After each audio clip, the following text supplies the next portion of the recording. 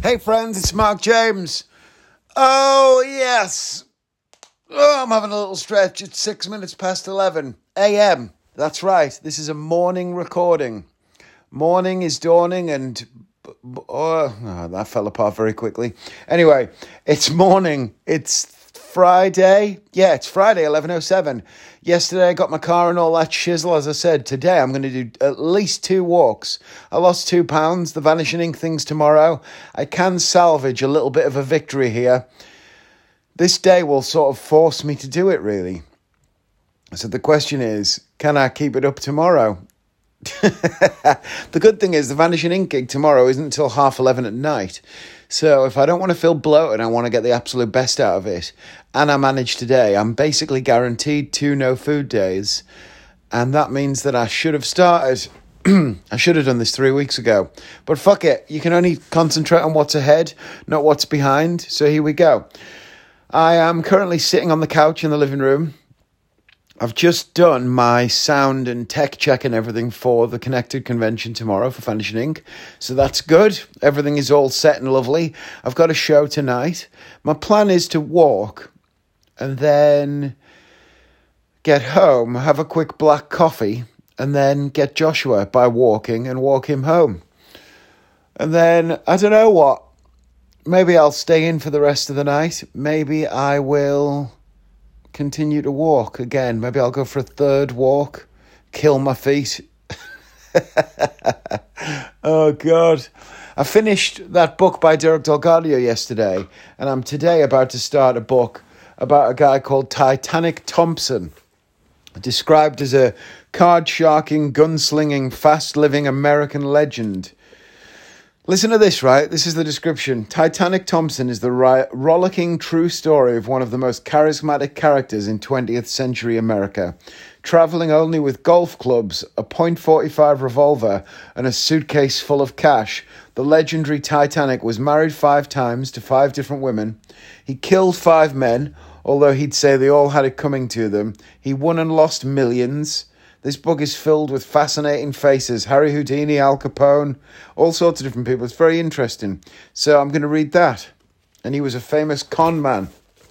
It's very much a, what's it called? What's that publishing company that does like Vanity Publishing? It's a very oddly made book. The text doesn't perfectly fit the back. It's a bit lopsided. I mean, it's a proper book by Picador with an ISBN number, but the back looks a bit weird. But anyway, I'm really excited to read it.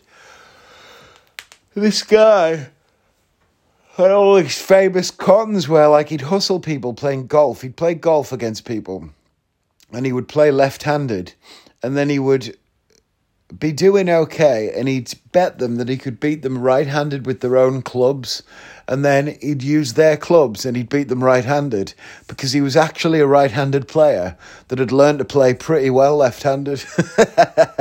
Or he used to have this con where he'd bet people that he could take a walnut off the bar, you know, and you used to have walnuts in a bowl on the bar. That's gone now, isn't it? Coronavirus. The old mints in the jar as you leave the Chinese restaurant. They used to always be open and unwrapped. That won't happen anymore. I used to love those mints. I remember my dad saying, don't eat them. Think about how many hands have been in that bowl. So how many hands that have just licked their own fingers have been in that bowl? Oh, Anyway, he used to bet people that he could take a walnut and throw it over the building. And they would, of course, believe that he couldn't because they're very light. But he had these walnuts who basically emptied out and refilled with lead. So he had what looked like a walnut, but it was actually a lead weight. And he would throw that over the building, which is an incredible thing, really. So I'm reading about him, learning about that guy's life.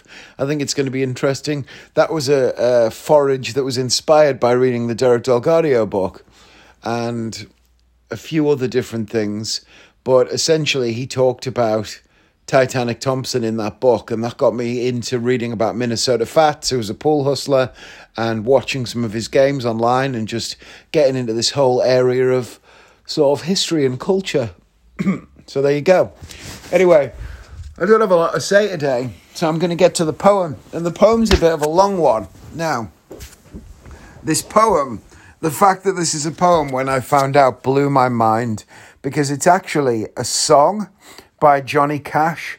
And I didn't realise that the Johnny Cash song was actually written because of these lyrics. Like, the lyrics in the song are the poem. And so I didn't know that. Anyway, so it's called A Boy Named Sue, and the lyrics have always been brilliant, but I genuinely thought Johnny Cash wrote them. So,